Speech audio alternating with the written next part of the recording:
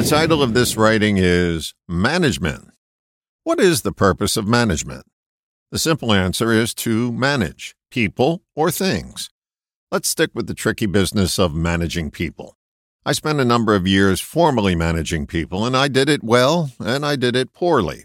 What I found was the difference between my successes and failures came down to how I approached the people. The situations where I failed miserably happened when I treated people like employees. In the successful cases, I treated them like people. My management style was the same in both cases, but my approach was different. When I was managing poorly, I remember wondering why I couldn't get the people to buy into the mission. I immediately made it their fault. It took some reflection to notice that the fault was mine. Poor management has a top-down feel to it. I'm the boss, you're the employee, we have a job to do, so let's get it done.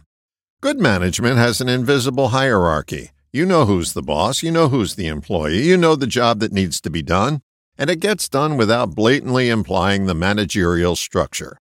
People can feel when you're treating them like people, and they feel differently when they're being viewed as employees.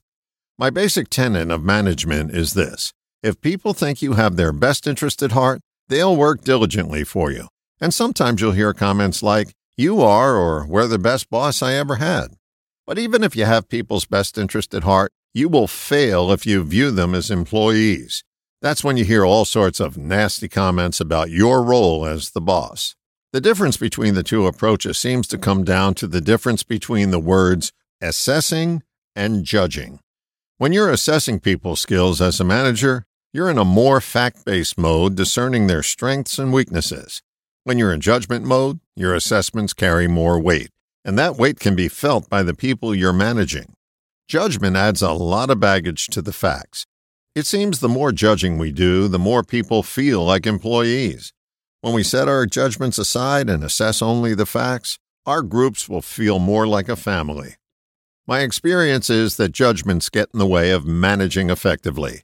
It's not likely you're going to like everyone you manage, but you'll manage more effectively if you follow the old biblical verse, "Judge not, lest ye be judged." All the best, John.